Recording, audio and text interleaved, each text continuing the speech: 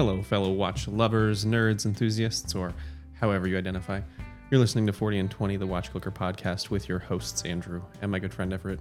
Here, we talk about watches, food, drinks, life, and other things we like.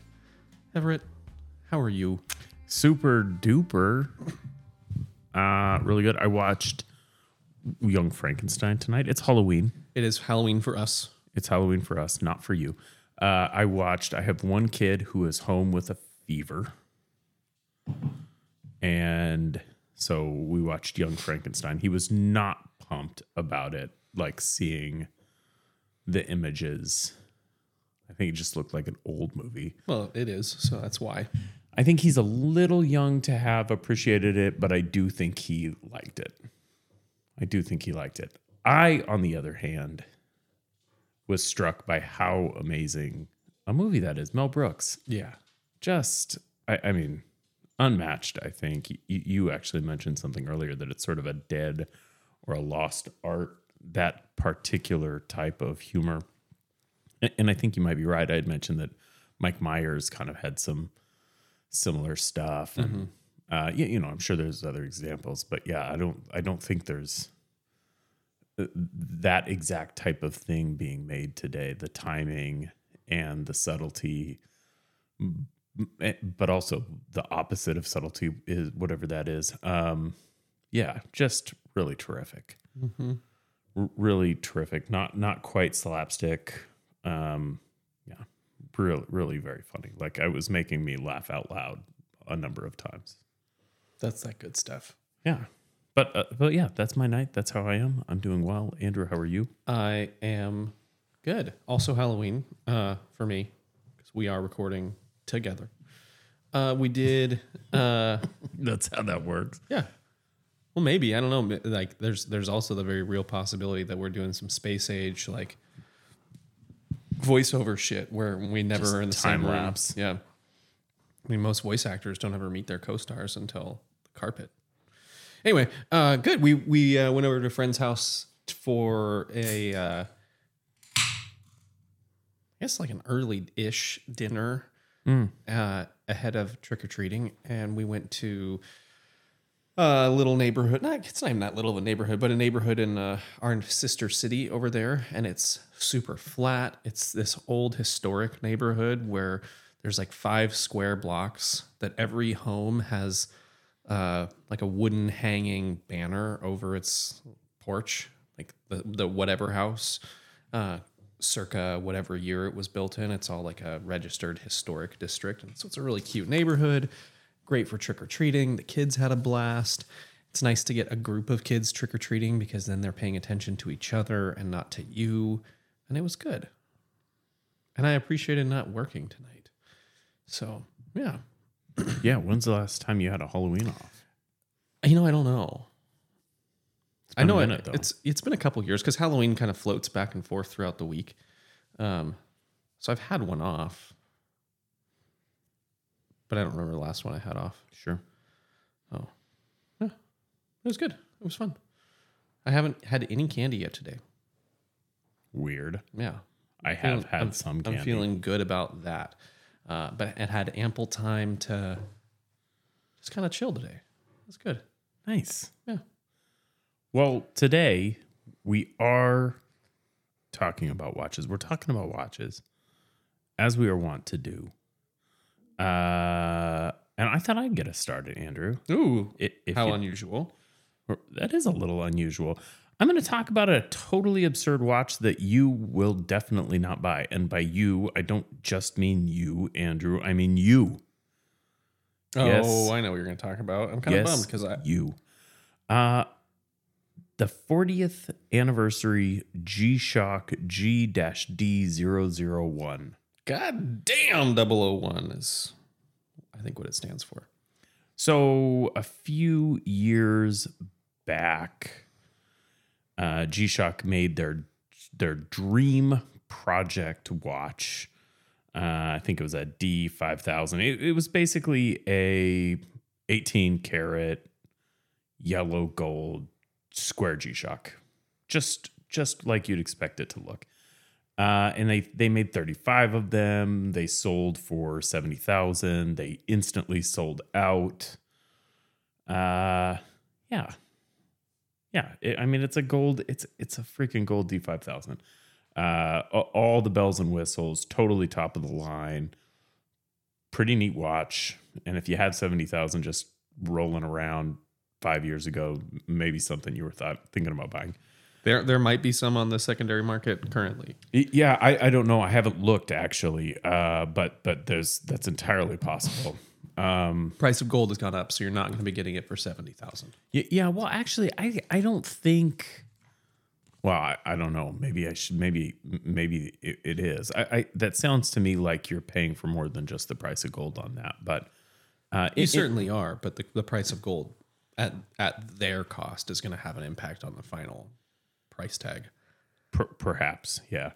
And actually, I don't know. I don't know enough about gold to know how that works. If you buy something that's not really attached to the price of gold, does it fluctuate with the price of gold? I don't know. In any event, that's not the watch we're talking about today. However, we are talking about another 18 karat yellow gold G-Shock. This time, not a historic design, a totally new design, not like anything I or probably you have ever seen before. This is an AI designed, or at least AI assist designed, totally all new, full skeleton designed G-Shock, top of the line G-Shock, one of their analog round modules.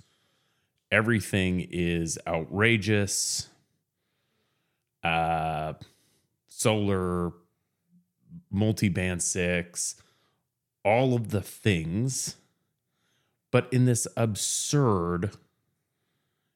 absolutely absurd case and bracelet, all made out of gold with crazy Ridley Scott organic shapes in the skeleton. And they're just making one of them, Andrew. That's what's crazy to me, that they're just making one for an anniversary watch. That seems kind of like a miss for an anniversary watch. This is an awesome single release because they're doing it in conjunction with AI to manage the design and the engineering and the manufacturing process for this. So we have this bizarro thing that should be getting made. It bums me out that it's an anniversary edition G-Shock because it seems weird. For just one? Who the fuck's going to get it? Yeah, I don't know. So it's going to go on sale at a Phillips auction. I think Phillips has estimated. So December 9th and 10th is the date of the auction. Phillips has estimated, I think, 75 to 140,000. But yeah, my guess is it'll probably go for more than that. Just based on the fact that 35 people instantly bought the squared G's for 70. I'm guessing this thing will go for probably $250,000, if not more. Probably, yeah. Yeah, it's neat. I think G-Shock is going to donate all the proceeds to charities, environmentally based charities. That's fun. Almost a throwaway at that point. Yeah. I sort of wonder what G-Shock is going to do with this tech. Yeah. So an interesting thing they're doing is they're using gallium as part of their solar cell in there, which is a unique application for that compound. So it not only is this a design feature, this is a fully spec'd 200 meters of water resistance, sapphire crystal, G-Shock, but with also emerging technologies and taking technologies from other industries to improve their own. This is a cool science project that they've undertaken and are going to make a buttload of money in the way of an enormous loss, because I'm sure it cost way more than that to make all of it happen. Yeah, that's right. And the movement looks like a more this is a more significant movement than you normally would find in a quartz. I guess they used lost wax casting to make the case and bezel materials, which is unsurprising if you see any of the close-ups or any of the macros on this. It's clearly got the look of something that's been made with lost wax, a traditional jewelry making technique, rings, and yeah, it's a really neat watch. I don't know that I'd call it gorgeous or even that I'd call it particularly appealing. It's stunning. It is, I think, literally, maybe in some senses. Yeah. I do think that there's the possibility that G-Shock is trying its hand at something new. This feels more like in fact, I think the Fratello article I read said this feels more like a prototype. And that seems fair, right? Like you see these crazy cars at the car shows or whatever. And then when you get the final version, the production model, it's significantly toned down. Or a concept car you see once. Yeah, that's right. That's right. I wonder if this is a sign of things to come from G-Shock. I don't know, but there's a lot of cool parts about it. The skeleton dial with what I'm assuming is still 18 karat gold markers, rings around the subdials, it's weird to call them subdials on a skeleton dial, but I think still appropriate. Yeah. It's interesting for sure. And it still looks like a G-Shock.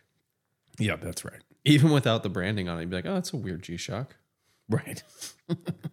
That's right. Are these pushers? They are. Yeah. No, on the bottom, what is it pushing? Oh, it's got okay.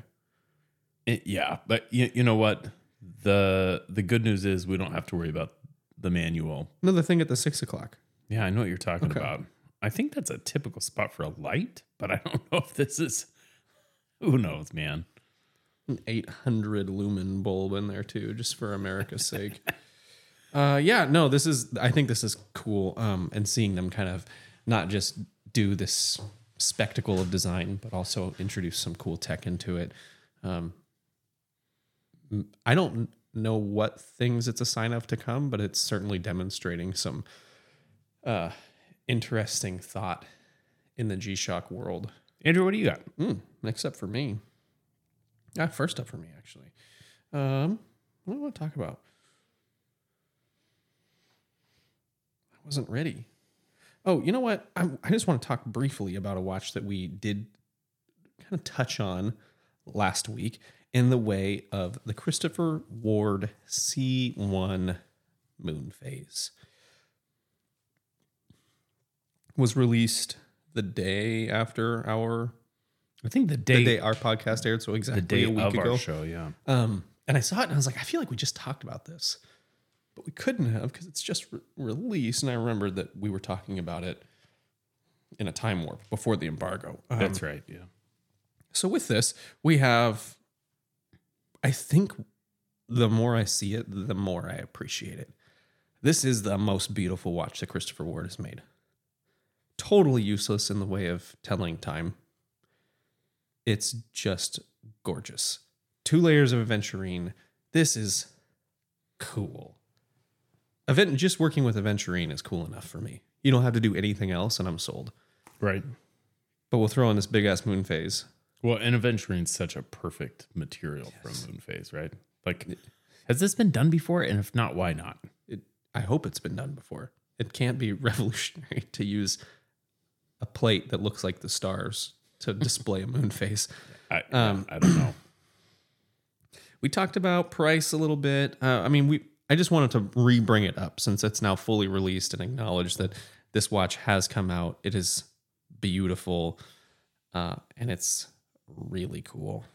The loom on it's neat. It's like just a gentle loom on the moon. Yeah, this is good. And I can't say this for certain, but I don't think that this has any light catcher aspects. This is just a traditional case as opposed to, it seems like just about everything Christopher Ward is releasing these days is light catcher. Not so with this. No, it's like the what are they? The I don't even know if they're still making them.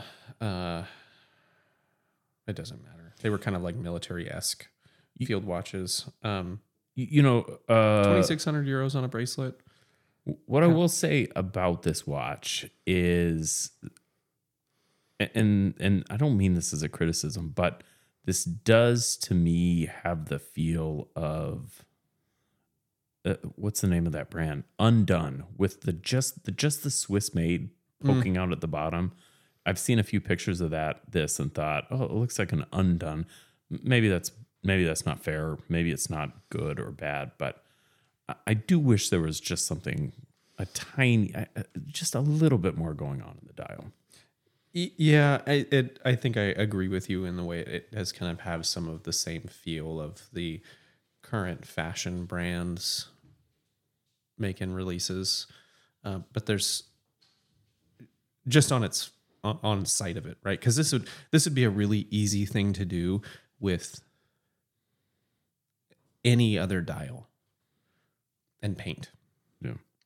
But when you include the fact that this is a fantastic and really difficult material to work with, an in-house movement, like there's a lot of special happening here.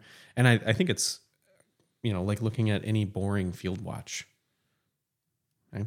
Oh, that looks like any other Fossil watch that's been released. Sure.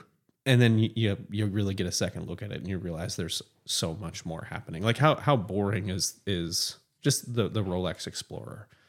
Right. It's the most perfectly boring and unoffensive watch on the planet. And so special.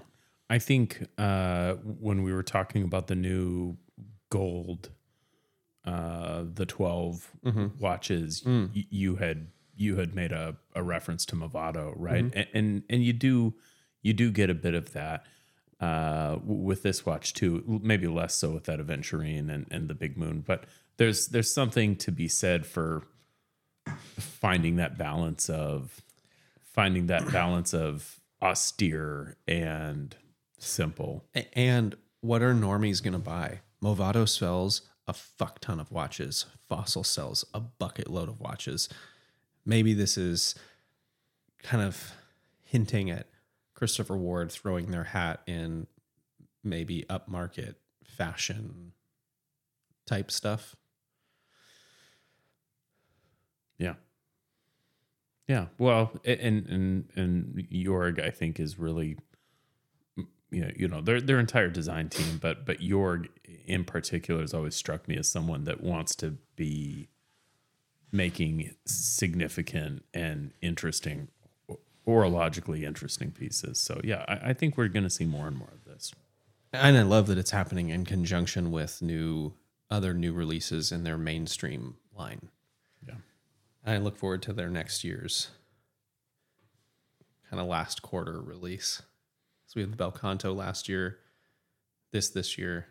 Next year's going to be something real cool. Correct. I want to talk about a watch. I want to talk about a watch by these guys from Los Angeles called Wes and Cullen. Nodus released not a new watch, An iteration on the Sector Sport.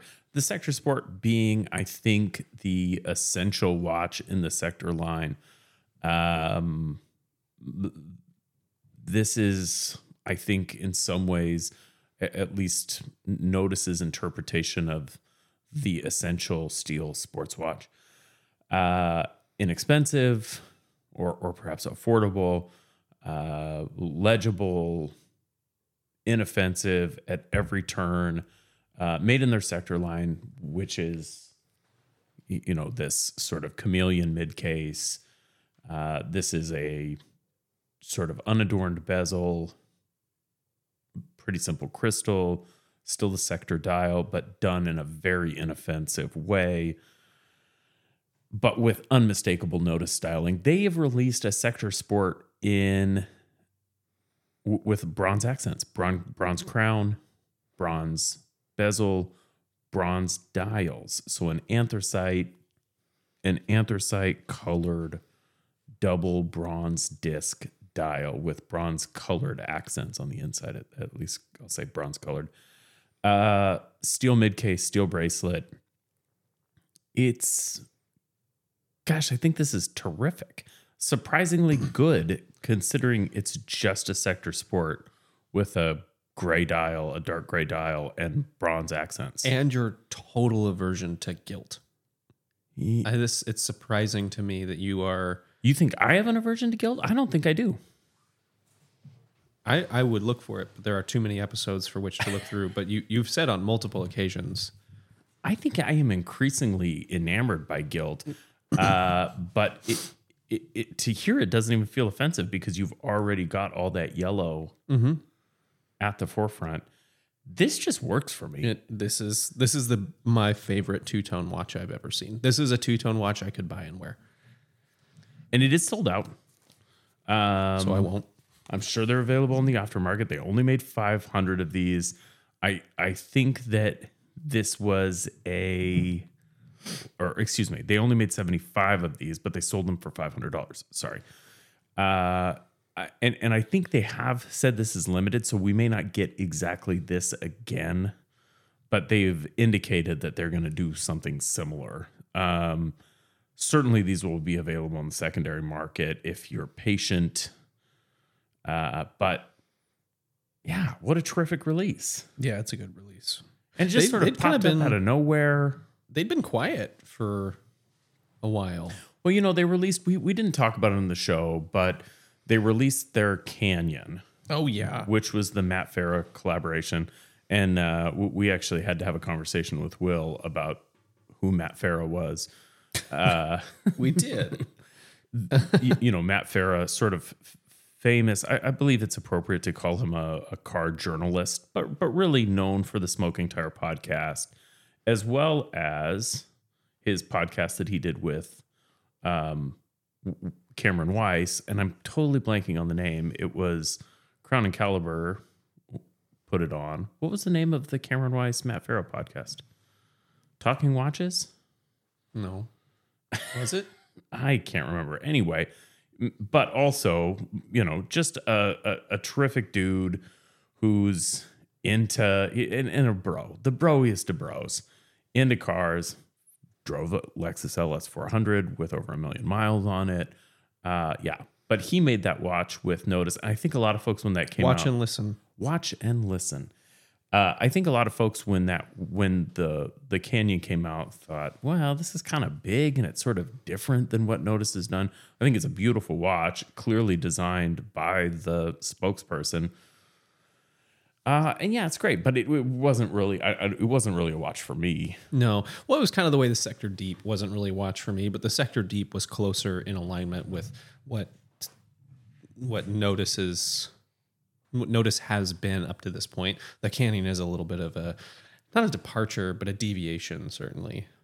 Yeah, I think it's great. I think they made a watch for Matt Farah that Matt Farah wanted, and that Matt Farah was able to say, this is the watch I wanted. It's not really like anything else that Nodus has done. It's certainly in their design language. Mm-hmm. It's not something weird or off the wall. It's just a little different enough. So, and I think they did right by him on that. So, but this is more like, yeah, give me more of this, guys. Yeah, this is it. I wonder what they've got in the tube, because they've got to have some fire coming out soon. Yeah, maybe some collaborations. Yeah, I hope so. Andrew, do you have any other watches you want to talk about? I do. Next up for me is a Timex collaboration with Second to Second. Maybe. I don't know. It's second with an E at the end with backslashes. Seconde. Seconde. Yeah, I have no clue. I'm not 100% sure. And it also doesn't matter. So this is a collaboration series. Kind of, it's working what appears to me to be the foundation of the Q Timex, and just adding some not even quite tongue-in-cheek fun dials into this line. So they're doing a lot of color. The two that I've got pulled up are the Hulk and the Coke, and their branding on it is terrific, right? This green Hulk Timex has got a big Hulk hand in the center of the dial. I think it's actually the second hand. Yeah, as the second's hand.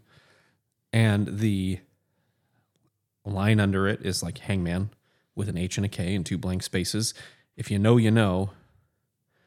And that's how they're... Oh, geez, I somehow just closed it. What the that didn't even make sense. I just closed a tab on my phone. I didn't even touch it. So that's the Hulk. And the Coke is a traditional Coke. It's a black dial, black and red bezel, a burger as the second hands, and it's just fun, right? This is the kind of fun stuff that I like from Timex. I'm surprised it took a collaborative effort to get there for it, but it's cool. I like it. Yeah, and these are episodes 3 and 4. I saw that, and I didn't take the time to look up what episodes 1 and 2 were. I didn't either. Don't care. I like these. We've got the Hulk is actually a Q Timex, a all green Q Timex, which is unsurprising, and the Coke is an M79, an automatic M79. So you're getting some options. You're getting some differences. You've got. The details aren't the same between the two watches. This is it's fun. It's fun. I don't know much about Secande. I'm reading this this comment because I looked up episode 1. This review, very disappointed. Watch arrived dead. Have opened multiple cases with Timex, and they haven't yet to even get back to me. Why do you keep buying it? Like, you don't care enough to not buy it. So episode 1 has a straw, like a bendy straw as the seconds hand on a Q Timex platform. Yeah, I see that. Episode 2 is a slap. These are emojis, I guess. I like 3 and 4 better than I like 1 or 2. I like the Coke. Yeah, that's fun. I can get down with a burger on at the center of my dial. Yeah, it's fun. Yeah. How much do these cost? $300. Can you buy them? I don't know if you can buy these. You can't buy 1 and 2. So $200 for episode 3 and $300 for episode 4, which makes sense given an M79 versus a Q. Yeah, are they in 500 pieces per episode? And out of stock on the Coke, and out of stock on the Hulk. So I apologize for even bringing this up, folks. Sorry. Fun releases. I expect we can probably look forward to episodes 5 and 6 though, and just be ready. Yeah, just gotta be ready. Hey, have you heard of this company Zin or Sin? Sin. Don't you think that they're Can't we? Why can't we agree on how to say this? Because we don't speak the German. It's some people are very committed to sin, and others are very committed to Zen. And I feel like I go back and forth because it depends on the last person that I heard say this in a committed way. I have a coworker who sprechens, and I'll write the word out for him and have him say it in German. And I don't care, right? It's like, some people, when they go order Mexican food, will be like, ugh. What? That drives me nuts. I'll have the carnitas. Yeah. It's like, no, just order carnitas. Then No, the quesadilla. Gracias. No, shut up. You don't even hablo. Could I have some extra tortilla chips? Yeah. If it's somebody who hablos, I can get with it. Because, yeah, of course. But if you don't hablo, you don't get to hablo. So maybe it's like that. Maybe it's like, well, don't be an asshole and just say sin. I'm sure they don't do it when they go to like Greek or Middle Eastern restaurants and they throw chains in there and stuff, Like they don't do that. God, I hate that. I love a quesadilla. I was watching The New Girl yesterday in an episode where one of the characters is ordering in a Mexican restaurant. She says it and her ex-husband, and there's the eye roll. My God. How did you see me? So Zen. Maybe I'll just try to make it ambiguous. Zen. I'll practice. Zion is probably how I say it. Oh boy. A limited edition 500 piece of what they're calling the 356 Pilot Classic Anniversary, printed on the dial. I think for the first time ever, it says at 6 o'clock, Flieger Classic. With K's.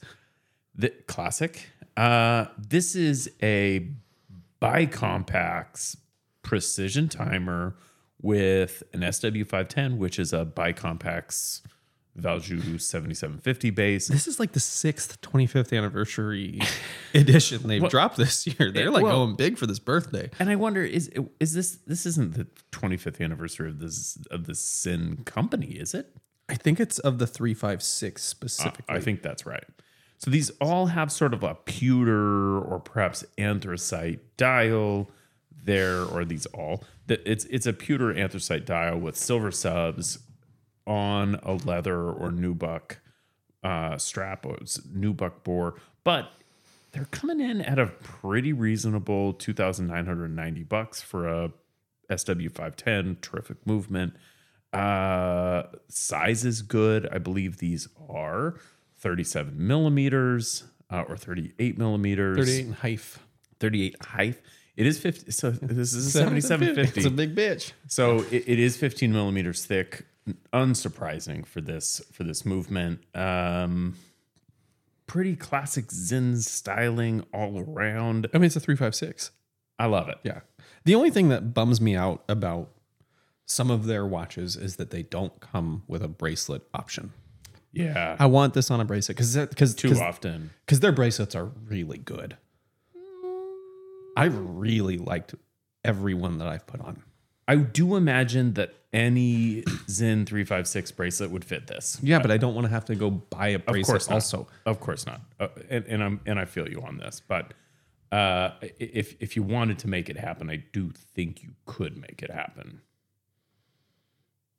Okay. Yeah, I'm just saying. There is an option out there. But yeah, no, I'm with you. When they came out with all the fancy colored 556s, yeah, I wanted to have bracelets on those. Yeah, and I'm sure a 556 bracelet would probably fit on the fancy colored ones. It does. It's the same. Yeah, it's the exact same thing. I'm just saying. I agree with you. Yeah. No, yeah, they do weird stuff with their braceleting options. It's like they have a lot of confidence in the leather straps that they're selling. Yeah, I wonder if it's a manufacturing delta. I don't know. Like a supply chain delta, right? They're able to get more of the cases made than they are of bracelets. It's hard for me to accept that they're able to get more movements than they are bracelets. Yeah, I don't know. That's a hard pill for me. I mean, to it may just be like I guess I'm suggesting the possibility it's a manufacturing delta. It could be, but it seems so frequent that it seems like a choice. Sellita makes more movements by a big number than Zen makes watches. Put it that way. So anyway, that's all I have to say about it. It's a cool Zen 356 anniversary limited edition 500 that you can actually buy. The first watch we've talked about tonight that you can actually purchase. I bet you can't buy it right now. I think you can. Let's look. I think you can. You could for sure at one point. The problem they have, I mean, I think maybe they just have supply chain issues, because you can never buy them direct from them. Oh, well, in their websites. Oh, it's such trash. The worst website in all of horology. Please send me. Let's do that. Find me one worse. I dare you. Let's talk about the worst watch manufacturer websites. Send your nominations. You can send them either via a comment card on the website or as a DM to the Instagram. Send your nominations. We will talk about the worst watch websites on a future episode. I think this is it. I think it is too, but I'm happy to be proven wrong. Andrew. What do you got? Okay, so I have this is a little bit of a cheat. Cheater. Because I wouldn't have talked about either of these watches independently of one another had they not kind of been released so close together. So the first one we're going to talk about, get it up here, is the Mayen, Mayen, and Worn and Wound. Maine, I believe. Maine? Mm-hmm. Manhattan. It is a square watch with an interesting sunburst to black dial. First color is kind of an interesting blue, like oceany blue. And the other is a red wine red. These are really kind of like deep hued colors that go into black. They are integrated bracelets, and they're interesting because they're different. This is unlike any of the other Worn and Wound collaborative releases that are out there. The size is terrific for a square watch. We're coming in at 37 millimeters, which is perfect, I think, for a square cased watch. Well, I don't want to steal your show, but quickly, I think that this is exactly the same case and bracelet as the Maine Manhattan that came out at least a year, if not a year and a half ago. But I do believe that the dial on this is totally new. Is that all they're changing on their collaboration? I think for the Manhattan, it is just the dial that's new. I think the rest of the watch is the same, but again, I don't know that for sure. Regardless, contemporaneously, another brand in the way of Uni Design has released their Model 1. Another square watch, decidedly different than the Manhattan, and clearly taking design cues from elsewhere in the watch world. Just if I had to take a guess, Excuse me, this watch looks familiar for a couple reasons. But what's intriguing me is more square watches showing up in the world. And I like that a lot. And that excites me. I'm not super excited by either of these watches, but seeing these releases so close together suggests to me that there is an industry idea of maybe attacking that market. Yeah, I'll say a couple things about this watch. One, the Uni Design or the Manhattan? Yeah, I'm not going to talk about the Uni Design, and I don't really know why I don't want to talk about it, but I don't want to talk about it. I don't. There's something about this watch that turns me off. So I'm just going to pretend we're just talking about the Maine Manhattan. Is that okay? Yeah, that's fine. So $900, which is a terrific price. Will has spoken highly of Maine watches recently on our show. Mm-hmm. I have heard nothing but good things. This is a 9.3 millimeter thick, $900 watch, under $1,000. Great sizing. Salida 200-1. Man, I think this is great. Yes. I think this is great. I think the prices now there aren't very many of these being made. I think 150 total, 75 of each. I do believe you can still get them as of the time of this recording. And so if you want one, get on there now. I don't see that they're sold out in either color, so that's good. Maybe just the right price versus quality to not insta sell out. I think the crown might be a little bit undersized, but that's subjective. And the dials that Warner One has gone with are both terrific. Concur. You get both a little bit of the roundness that kind of softens it up, but also a pretty clearly square case. I love it. And at 9.3 millimeters thick, count me in. I think this has been the year of Everett criticizing watches for being overly thick. I think specifically with this style of watch, with the real heavy Genta influence, at 9.3, I'm in. I'm a buyer. Here's my one concern about the wearability of the watch. The case back has coin edge finish. Yeah, and it might leave a depression. That might not feel great. It might not be bad. Hard to say. But it's also going to leave an interesting...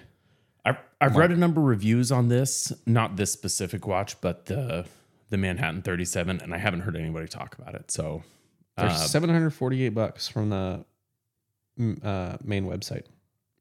In their traditional ones. The worn and wound colors are available only by worn and wound. Yeah. Cool watch. An interesting thing happening in it, and I hope to see some more square watches, because I think it's an interesting space to work in that gives you a lot of new options, and it's not super tapped, right? Like, everyone goes with a Genta inspiration or a Monaco inspiration, and there's a lot of things that can be done that aren't that. Yeah. You know, the watch that I have in my collection that I think has a lot of similarities to this, although it's a totally different watch, is the Formex. Yeah. But this has to me, especially looking at the bracelet, this feels very similar to that watch in a lot of ways. The case shape is obviously totally different, but similar vibe. Mm-hmm. The way the bracelet goes together and everything. Yeah. I'm going to talk about a watch that came out in August. Okay. And the reason I'm going to talk about it is because Will posted an article about it yesterday. So October 30th is actually when he posted it. But this is the Ferrer Milan, which is in Ferrer's Tonneau line. And this is terrific. The dial on this is great. The case is great. This was not a watch that has been on my radar, just in terms of watches that I was like, "Ooh, I want that. I want that." Ferrer finds a way to avoid the radar, and I'm like, I think that's a thing. I don't know why they're doing it. They rarely hit my radar. They rarely hit your radar. It's not because they're not doing stuff, and it's not because we're not plugged in. I think that's right. They just sort of sleep. Yeah, I think you said it right. They just sort of avoid the radar. Freaking B2s up in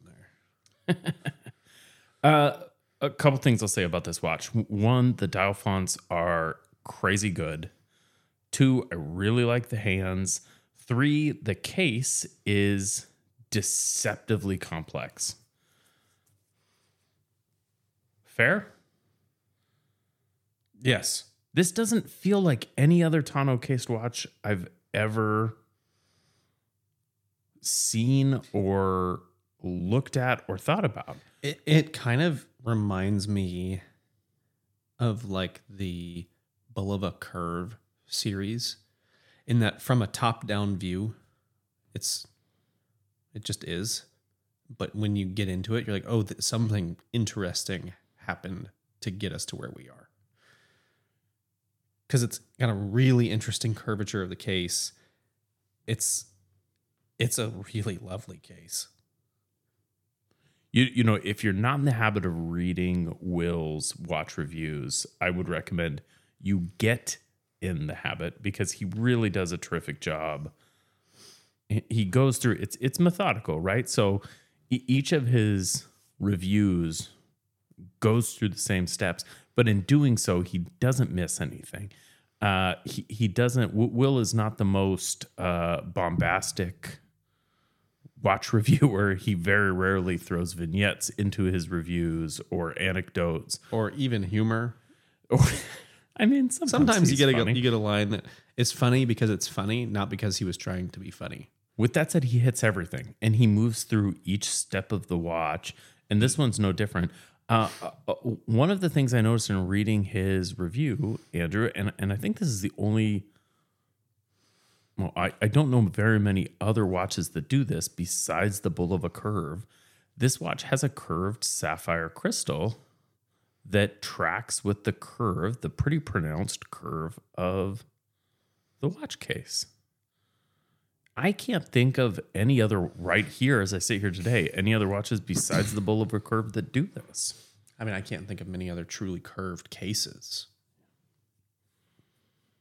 Right? There's plenty of cases with dimensional shifts throughout, but very few cases have a true curve to them. And we got some interesting detailing on the case sides. This is a relatively small tonneau case. I think they've said this is, well, another thing that I love about Will's reviews. He always has the dimensions posted. 35 millimeter case. 35 millimeter case. 10.6 thickness. What does he have on the wrist thickness? You know, I was just talking him up. I don't think he has his little dimension. Where's his grid? His dimension grid here. Boo. Boycott. Will, thanks for this. Anyway, Farrah Milan, you can read about it. Link will be in the show notes, but also just go to watchclicker.com. I think will still be the most recent review when you go to watchclicker.com. I think so. Andrew, what do you got? I like that case a lot. Let's talk about another watch that have we done the full moon field watch in a roundup?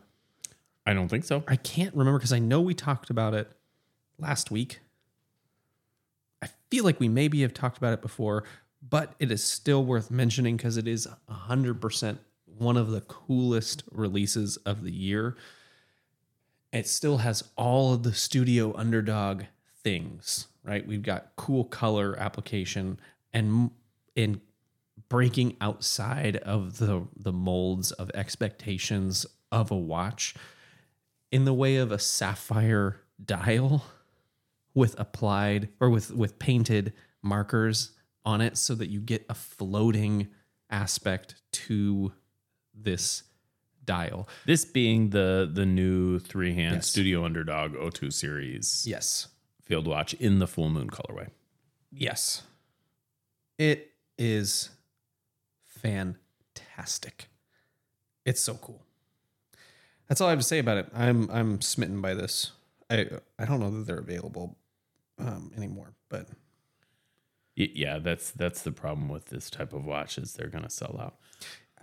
he's gonna do okay. So I recall talking about this. He's going to do a limited ordering period. So you'll be able to get in, order your watch. I don't know if he's going to do pay up front. I don't know if he's how that's going to work. But if you order the watch, it will go to fulfillment. There we go. Yes, these are cool. Oh, Andrew. That brings me to one other thing I wanted to talk about. Okay. Do you have any other watches you want to talk about? Not that I'm super excited about. I don't want to talk about this watch. We've kind of talked about it already when Will was on the show to do his wind-up recap. With that said, I did want to talk about a thing that happened. So Spinnaker, Vishal Talani has been on our show to talk about Spinnaker and AV8 and the numerous Dartmouth brands.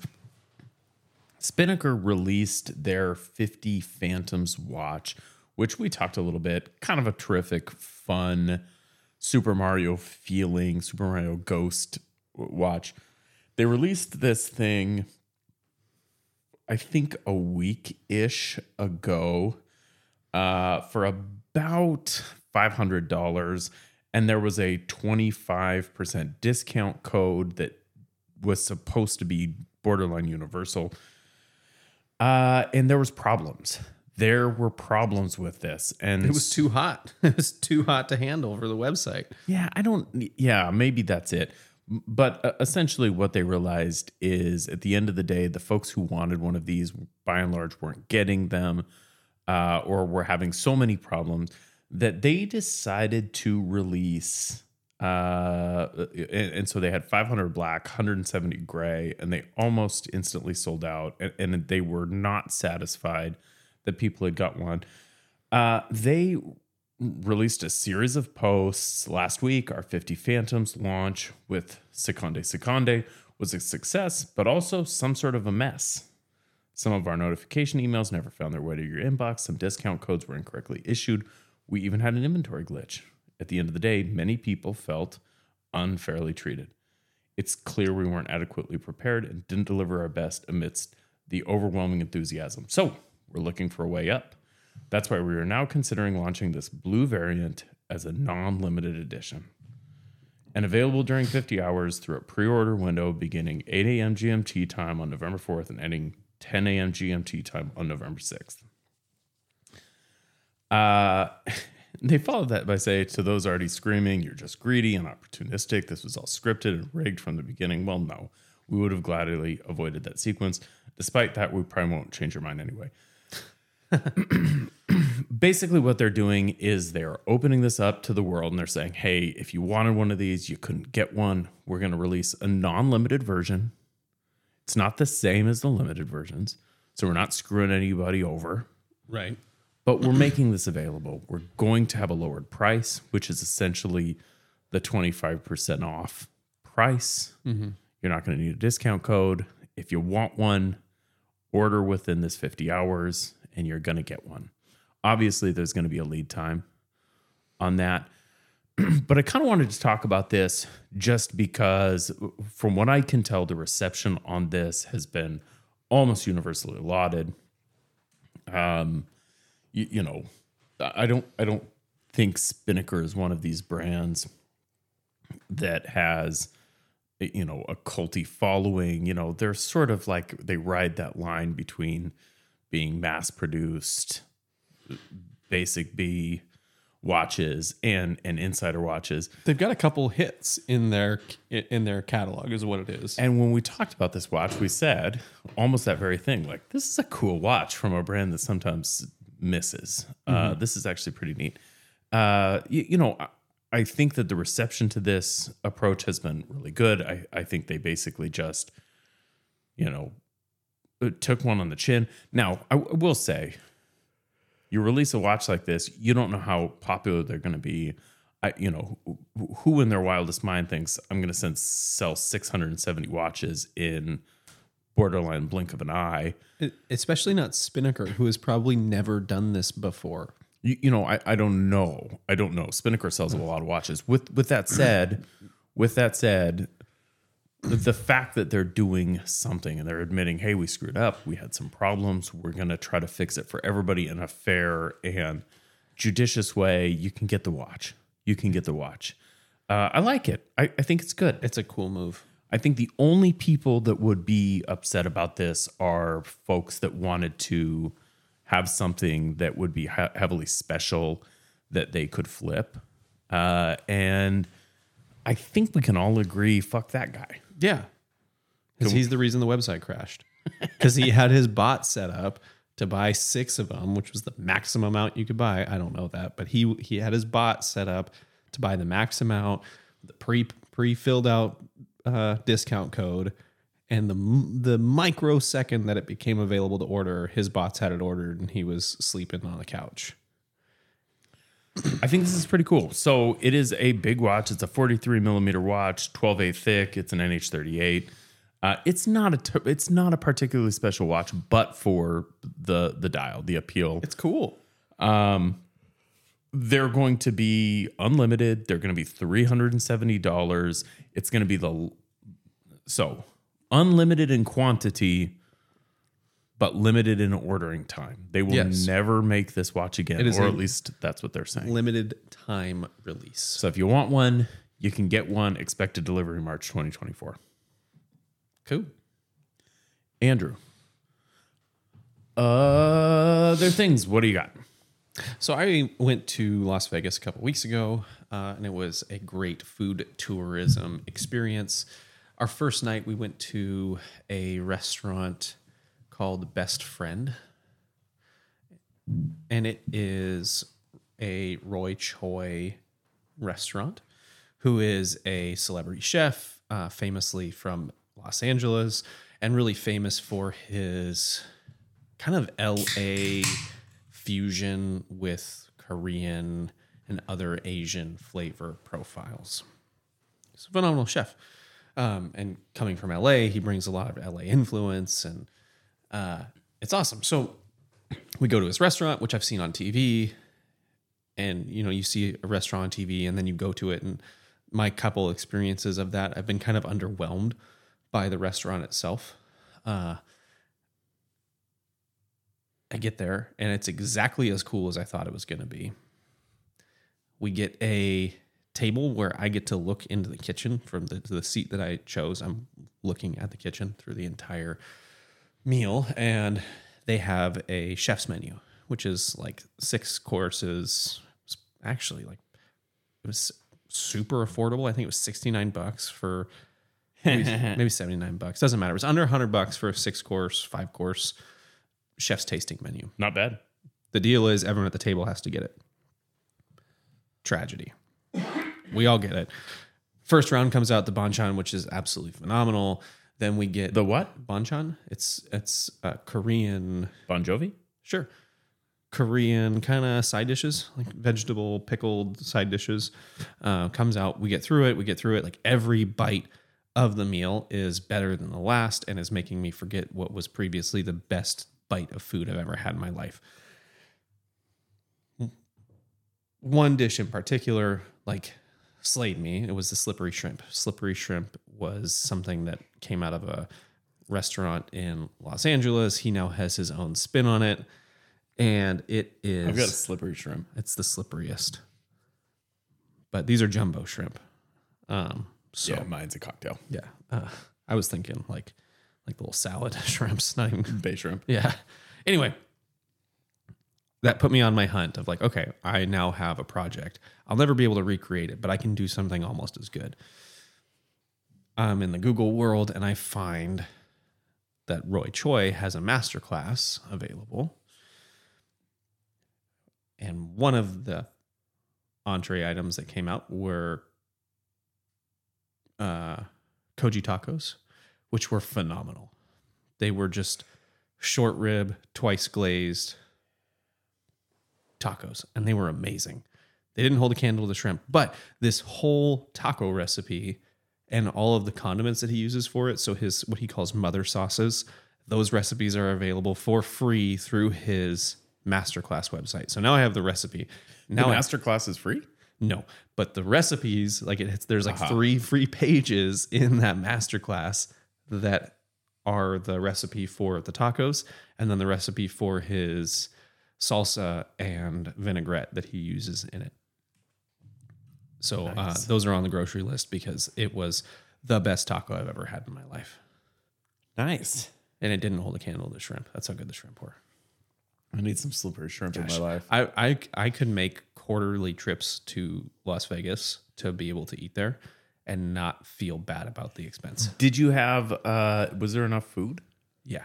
Yeah, that's good. I was stuffed. Nice. Yeah. Yeah, it was great. All right. Link in the show notes. Link to his masterclass will be in the notes. Andrew, do you know anything about Five Nights at Freddy's, or as the kids call it, FNAF? I've heard about it a lot more than I ever thought that I would like to, up until about 2 weeks ago. About 2 weeks ago, I've learned a lot about it and continue to hate it.